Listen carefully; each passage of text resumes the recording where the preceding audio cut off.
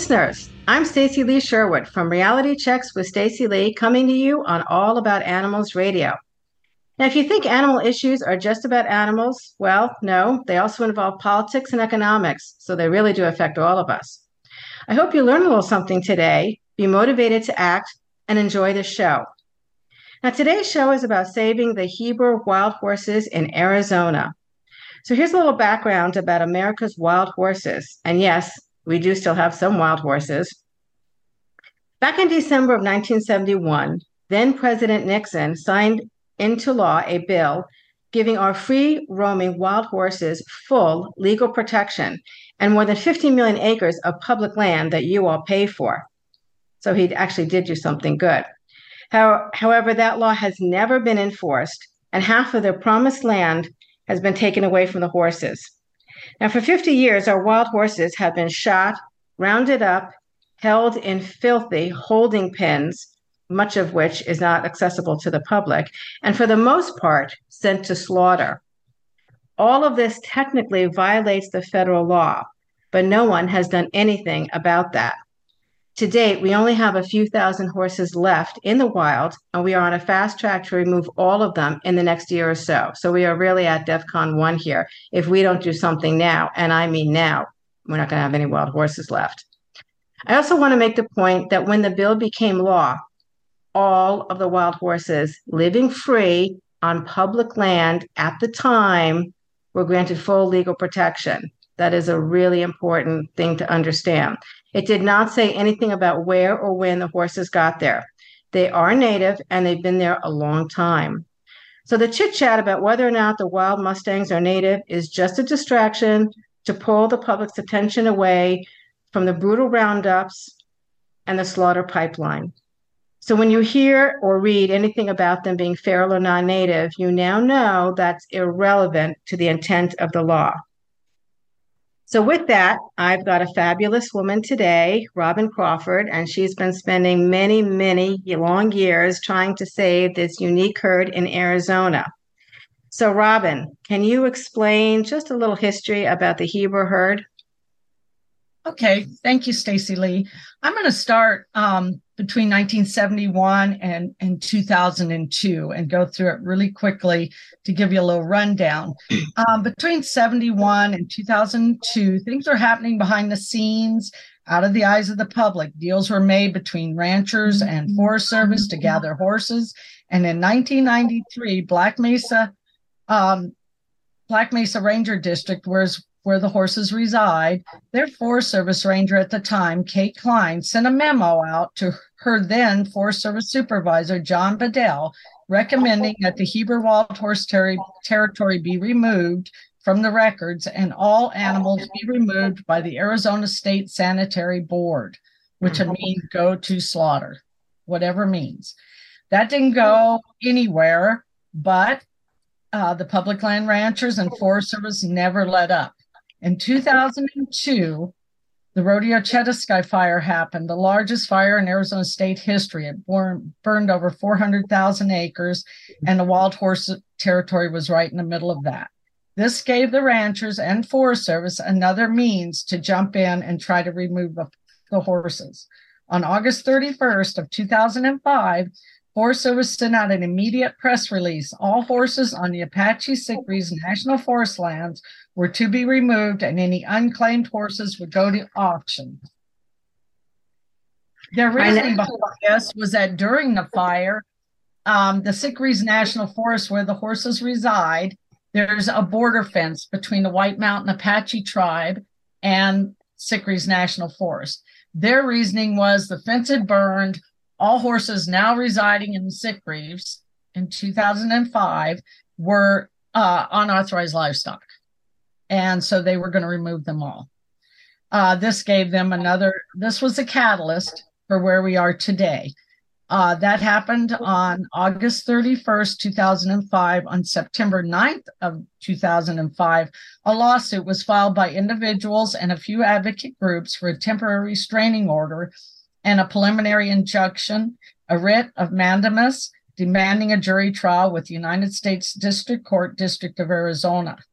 In 2007, in a court order, Forest Service agreed to restrain from any gathering of any horses within the Sickeries National Forest until they had completed, with public involvement, an analysis and appropriate environmental document. Please stay with me here, folks. And pursuant to NEPA, a written Heber Wild Horse Management Strategy Plan. In 2008, Forest Service began and released a scoping summary with public input. Then nothing. There was nothing for like 5 or 6 years. The horses were about their business. Nothing ever came of it. In 2014, Arizona Game and Fish stated in their lands update that Forest Service had restarted work on the Heber Wild Horse Management Plan. Nothing was made public yet, but that's how we found out about it. And that is what puts us here in 2021. That's what started the whole management plan, was a court order in 2007, but then everything kind of stumbled along. And we do believe that was because of lack of funding on Forest Service's part. And in the meantime, the horses are living out their lives in a balanced ecosystem. In 2021, Forest Service did release their Heber Wild Horse Management Plan with a 30-day public comment period. And this is what it boils down to, because it's very lengthy. There's a lot of involvement in it. Let's see where it all boils down to the fact that they want to leave 50 to 104 horses in the forest. They want to PZP the remaining 80% of the mares. The horses will be monitored by volunteers, public volunteers, along with Forest Service staff. That means that people that have no knowledge whatsoever of wild horses, or if they do, it's something they've Googled or they've just been out there maybe a year or two and watch what they're doing. What we are asking of, and what we're trying to get done is to have let's go back. The Heber wild horses are the last remaining truly wild horses in the United States that have not been legally called or PZP'd or other birth control methods used on them. They're in Forest Service's own aerial counts and ground counts. The numbers have remained stable. In 2008, they estimated there was 300 to 400 horses there. And their flyovers in 2020, there was 412 horses there. So these horses, they live in a beautiful, beautiful forest. That just the Black Mountain or Black Mesa Ranger District where they reside is over 600,000 acres of land. So when you put 400 horses on over 600,000 acres of land, they're not going to make an impact. But not at all. Yeah, not at all. Public lands grazing does, off-road vehicle use. There is no road management plan in the Sickeries National Forest. The influx of off-road vehicles in the last 10 years has made a huge detrimental impact on that forest. I have multiple pictures, and not to mention the cattle public lands grazing. They say, well, they only graze for so many months out of the year, but you should see the impact they have on the area when they remove them. It's unbelievable. Oh yeah, the damage that livestock does. I did want to circle back and just ask you a quick question regarding that fire. Do we know what started the fire? Because that was a large fire, right? You said what, 400,000 acres? Can you tell? Yeah. Does anyone have an idea what started the fire and how long it lasted? Yeah, absolutely. I'm not sure the exact days that it lasted, but I think it was like 21 days. But the first one, the rodeo's fire, started over at the rodeo grounds up by Honda on the White Mountain Apache Reservation, and it was started by a person. So it was arson. Okay. Yes. Was anyone ever tried? Did anyone ever? Yeah. Yes. Okay. So it was arson. And the second one, the Chetasky fire, was started outside of Chetasky, also on the reservation. And what happened there was some people the forest was shut down because of the fire danger. Right. And these people were illegally out there on an off-road vehicle, and the gal got lost, got separated from the group. So she started a fire to signal the helicopters that were flying over, the news helicopters. And when they came down to see what was going on, it fanned the flames and it just took off. Well, then within days, these two fires met. And I was evacuated for 18 days. Heber Overgaard was evacuated for 18 days. We could not go back to our homes. It was unbelievable. My God, the insanity. I was over in Show Low helping to evacuate an alpaca ranch when I got the news that Overgaard the fire was heading towards Overgaard, and we only had an hour to get out. I mean, it was unbelievable. But there were pockets. It was an odd fire. The area, if you know it, is very deep canyons, lots of ponderosa pines, juniper. It's beautiful. So a lot of the animals are able to get down in the canyons, and the fire jumped. It left huge patches of beautiful, untouched forest, and then would burn, other to where nothing grew back for years. It was crazy. Well, actually, it's pretty lucky, though, that they put out the fire so quickly, because as we now know, these wildfires, they'll go on for weeks and months. In fact, Florida even had a couple wildfires that were tens of thousands of acres, and it went on for like several months. So 21 days was quite interesting. I also wanted to bring home another point to people listening, that the Forest Service is part of the USDA. Department of Agriculture. A lot of people would think logically, but comes to government, don't think logically. There's no logic to government. No. That the Forest Service comes under the Department of Interior, like Fish and Wildlife, and then the Park Service and the Bureau of Land Management. No. For some reason, the Forest Service comes under the purview of Department of Ag. And if anyone is familiar with the Department of Agriculture, they view animals two ways, basically, dead now or dead in the future. I mean, to put it bluntly, they've got wildlife services that I think the report came out, they kill like 2 or 3 million native wild animals every year to make room for what we were just talking about, grazing, the grazing livestock, which is not native and which does destroy the public lands. With the belching and the pooping and the water, they just completely destroy it. And then they chew down the vegetation and kind of leave it like a dust ball. Whereas the horses actually restore the balance. Yes. Horses only have one stomach. Right. So any grass seeds or anything that they eat go through and actually replant themselves. Whereas cows have multiple stomachs, and what comes out is dead. And the damage they do is unbelievable. And when you go out in the forest, you can see the difference. You can see where the horses manure, you can see the grass growing up around it and in it and through it. And it also supplements the birds. The birds come and dig through manure and they eat the seeds. I mean, there's all kind, and then they go and transplant it elsewhere. I mean, it's a whole ecosystem. And the Sick Breeze National Forest, these horses live in a balanced ecosystem.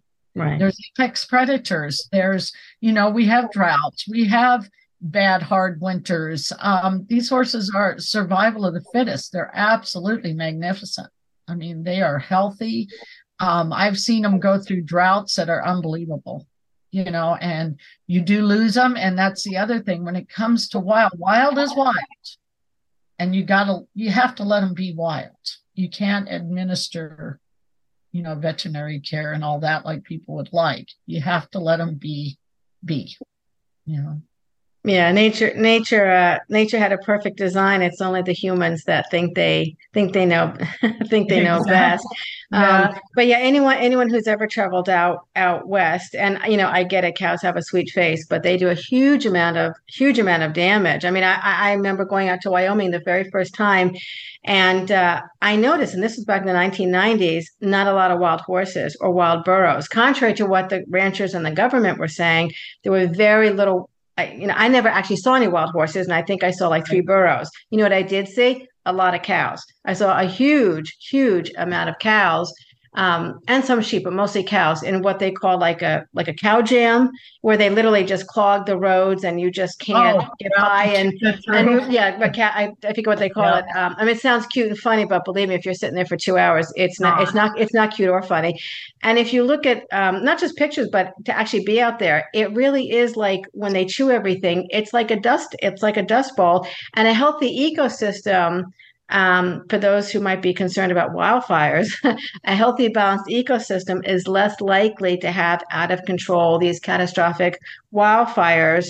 You're never going to prevent fires that happen naturally, of course, but a healthy ecosystem has a better way of bracing it, preventing it and being in balance.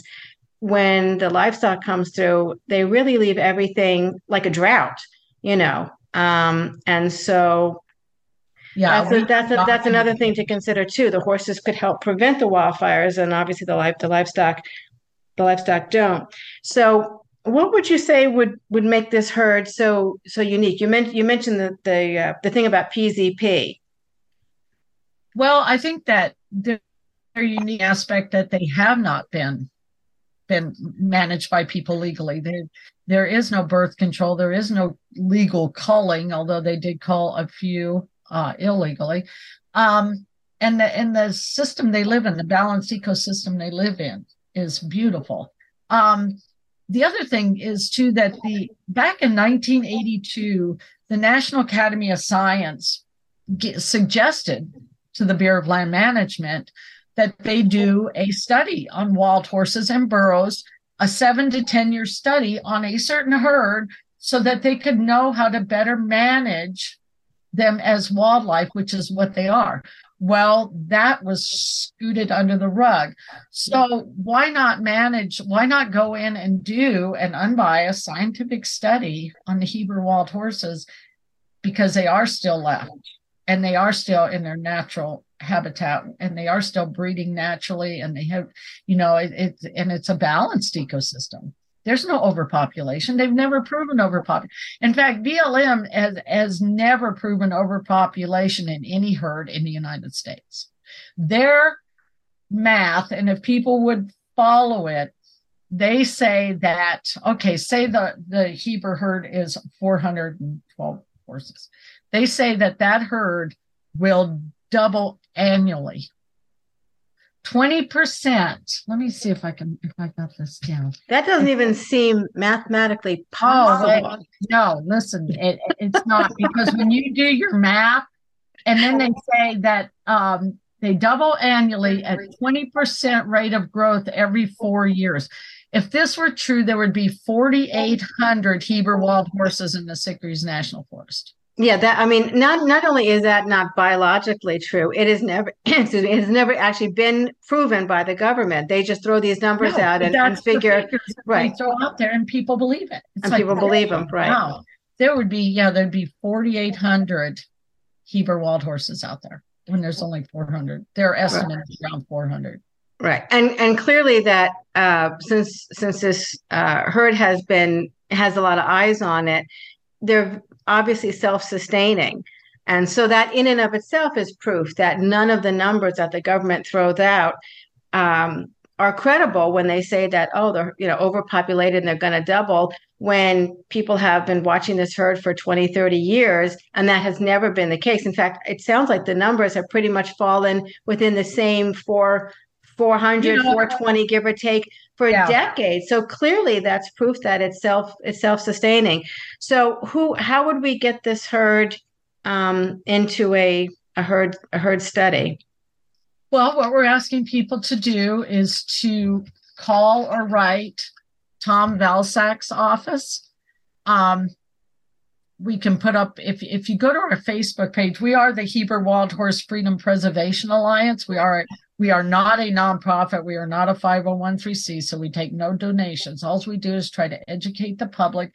We've been on Facebook since 2014, but we've been at this since 2005. And I actually started with the herd, watching the herd back in 1998. Wow. Yeah. So our Facebook page, the Heber Wild Horses, it's got the Arizona flag with a silhouette. There's all the information on there if people want to go and see, or you can write your own congressman, your own state representative, ask him or her to contact Tom Valsak's office and ask that the Heber herd be made a study herd. You've also got that website with the history of the herd and wonderful pictures, which is what www.heberwildhorses.com, right? Yes. Yes. Yeah. And our Facebook page, we are doing chronicles right now. We started at Chronicle 1, I think we're up to Chronicle 14, which also gives a real quick rundown of everything that's happened over the years. It's pretty interesting. And there's some beautiful pictures in it too. If there was one thing, Robin, that would be like the most important piece of information that you would want people to take away from this, what would that be? These horses are a national treasure. They're it. I mean, when they're gone, it's gone. Yeah, they are it. Yeah. Yeah, they're it. And we should be trying to preserve this instead of just letting it stumble along like the rest of the herds and end up being destroyed. So I think that, as Americans, we need to stand up for them. They're part of history. I mean, General Crook came through there. Father Kino came through there. Coronado came through there. All these horses are descendants from, 400 or 500 years ago. Why would they help make America what it is today? I know when you think of the West, you really get just one kind of image, which is a cowboy on a horse, right? Or Native Americans on a horse, but it's always a horse in the wild, usually like on top of a cliff or a mountain, and certain things just happen. But what's really amazing, and it's just amazing. This has been going on for 50 years, and despite all the quote media attention, the media has gotten it wrong pretty much all 50 years, is that these horses, aside from obviously being native and here a long time, were granted full legal protection. And that law has never, ever been enforced. And on top of that, we know for a fact, and it's been well documented, people have even, been arrested and fired, that these horses almost all go to slaughter. There's only a very small percentage, right, that get adopted. They get put off the range and then they kind of disappear. Yeah. And when they're under Forest Service, it's a little different than BLM because Forest Service, they do go to auction and they go for the highest bid, and it doesn't matter. And most of them do go to slaughter. Yeah. And people don't realize that. I mean, they don't want to think about it, I guess. No, they see. Yeah, they see a couple of pictures of 3 or 4 horses getting adopted, and also the whole thing with the adoption is just insane. The Bureau of Land Management had a couple of adoptions which were, I'll just say, comical, for lack of a better word, where you had a couple of newly formed nonprofits and they spent $14,000 on one horse and another $10,000 on another horse. Now, keep in mind, for all these years, because ever since 71, actually before 1971, the horses would be rounded up and absolutely and auctioned off. Though the vast majority of horses would be bought by what we call kill buyers and then go to slaughter. That still goes on today openly. Absolutely. But the new thing is the last, I don't know, 3 or 4 years or whatever. The outrageous amount of money that some of these nonprofits are paying for like 1 or 2 horses. And keep in mind that these horses, right, normally would sell for anywhere, depending upon the age and other variables, like $100 to maybe up to $1,000 if it was like some gorgeous, stallion or whatever. But usually we're talking $400 or $500, right? And all of a sudden you've got these BLM auctions, and it's like $10,000-$15,000. Think how many horses you could have bought instead. So a lot of the nonprofits are part of the problem too. So they're not really helping end this. This is just like a cycle that started years ago, and we can't seem to quite get off it. But a lot of these nonprofits are willing to compromise these herds to get the PZP contracts. And it's like, pardon me, why are we not working together to save the horses instead of just trying to save a few so we can keep that contract going? Exactly. And actually that also is taxpayer money. So the taxpayer is I mean the taxpayer has like no idea that this is going on. So the taxpayer pays taxes to keep the quote public land, but they don't really have access to it and they have no they're never included in any of the decisions being made on management. And then the taxpayer pays for all these holding facilities, many of which are private. But even the public ones, you barely get access to, right? They And pay then for the roundups. right. They pay for the roundups and all of the companies that are involved in the roundups are millionaires multiple times over. And then the PZP grants, the taxpayer pays for that. So the taxpayer pays for all of this, hundreds of millions of dollars. Yeah. And they're not involved at all. And I think most people, if they knew the truth that was going on, which is not reported in the media accurately, would be ashamed and disgusted and appalled. I'll just go on record and say that. Most people, like east of Kansas, really have no clue that we still have wild horses. They see the race horses, the barn horses, but they don't know that we still have the wild horses. Yeah. And it really is DEFCON 1. It's really this year or next year, and I think that's going to be it. Yeah, the plan will be, their final plan will be, they say, October of this year. And okay. That's it. And there will be immediate implementation. So we need to get the word out. Tom Valsack, he's the Secretary of, what is he? Secretary of Agriculture. Agriculture. Yeah, he's the ag secretary. And I was thinking, why not contact him, definitely his office, because we've been bombarding him.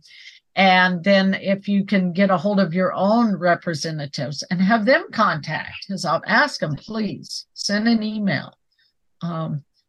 But if you go to those pages or to our website, we even have the talking points. So you don't even have to come up with anything. Right. You make it very easy. And anybody can do this. You don't have to be a resident of Arizona because these are national animals with federal protection. So it doesn't matter if you're in New Jersey. It doesn't matter if you're in Washington. It doesn't matter if you're in Ohio. They belong to all Americans. So if you call your congressman or your senator and they tell you it's whatever, it's a local issue, it is not. It is a federal issue.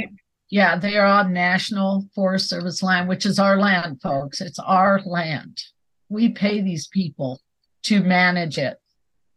We also don't want any involvement with PZP or Gonacon, which is actually what the government also, and that's actually a sterilant that they that's like the preferred method.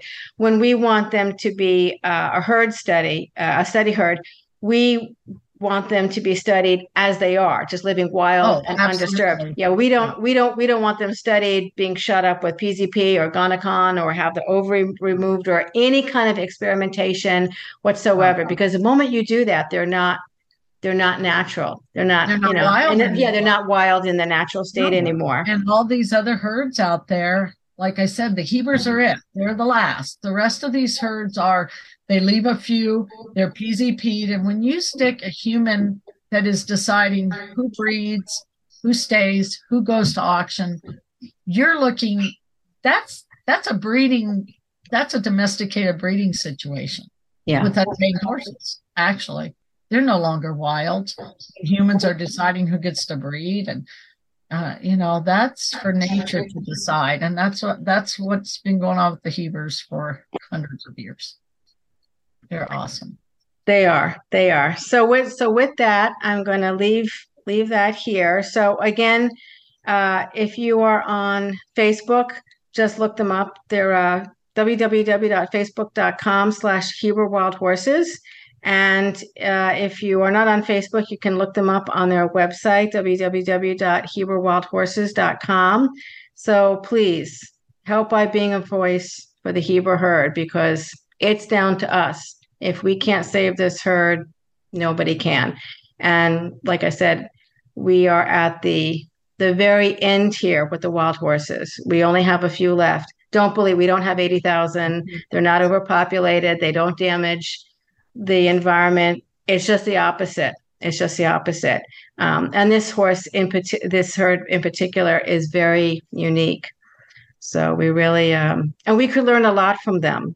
The difference between this herd and the herds like on the Virginia range, which have been shot up with all kinds of drugs, is that the difference between studying zoo animals and animals in the wild, what animals do in captivity or once they've been shot up with drugs or even, around humans and they become kind of familiar, they're no longer wild. And so all of their behavior and health issues is tainted data. So that's not even like credible scientific data. Here you have something perfect that we really need to save.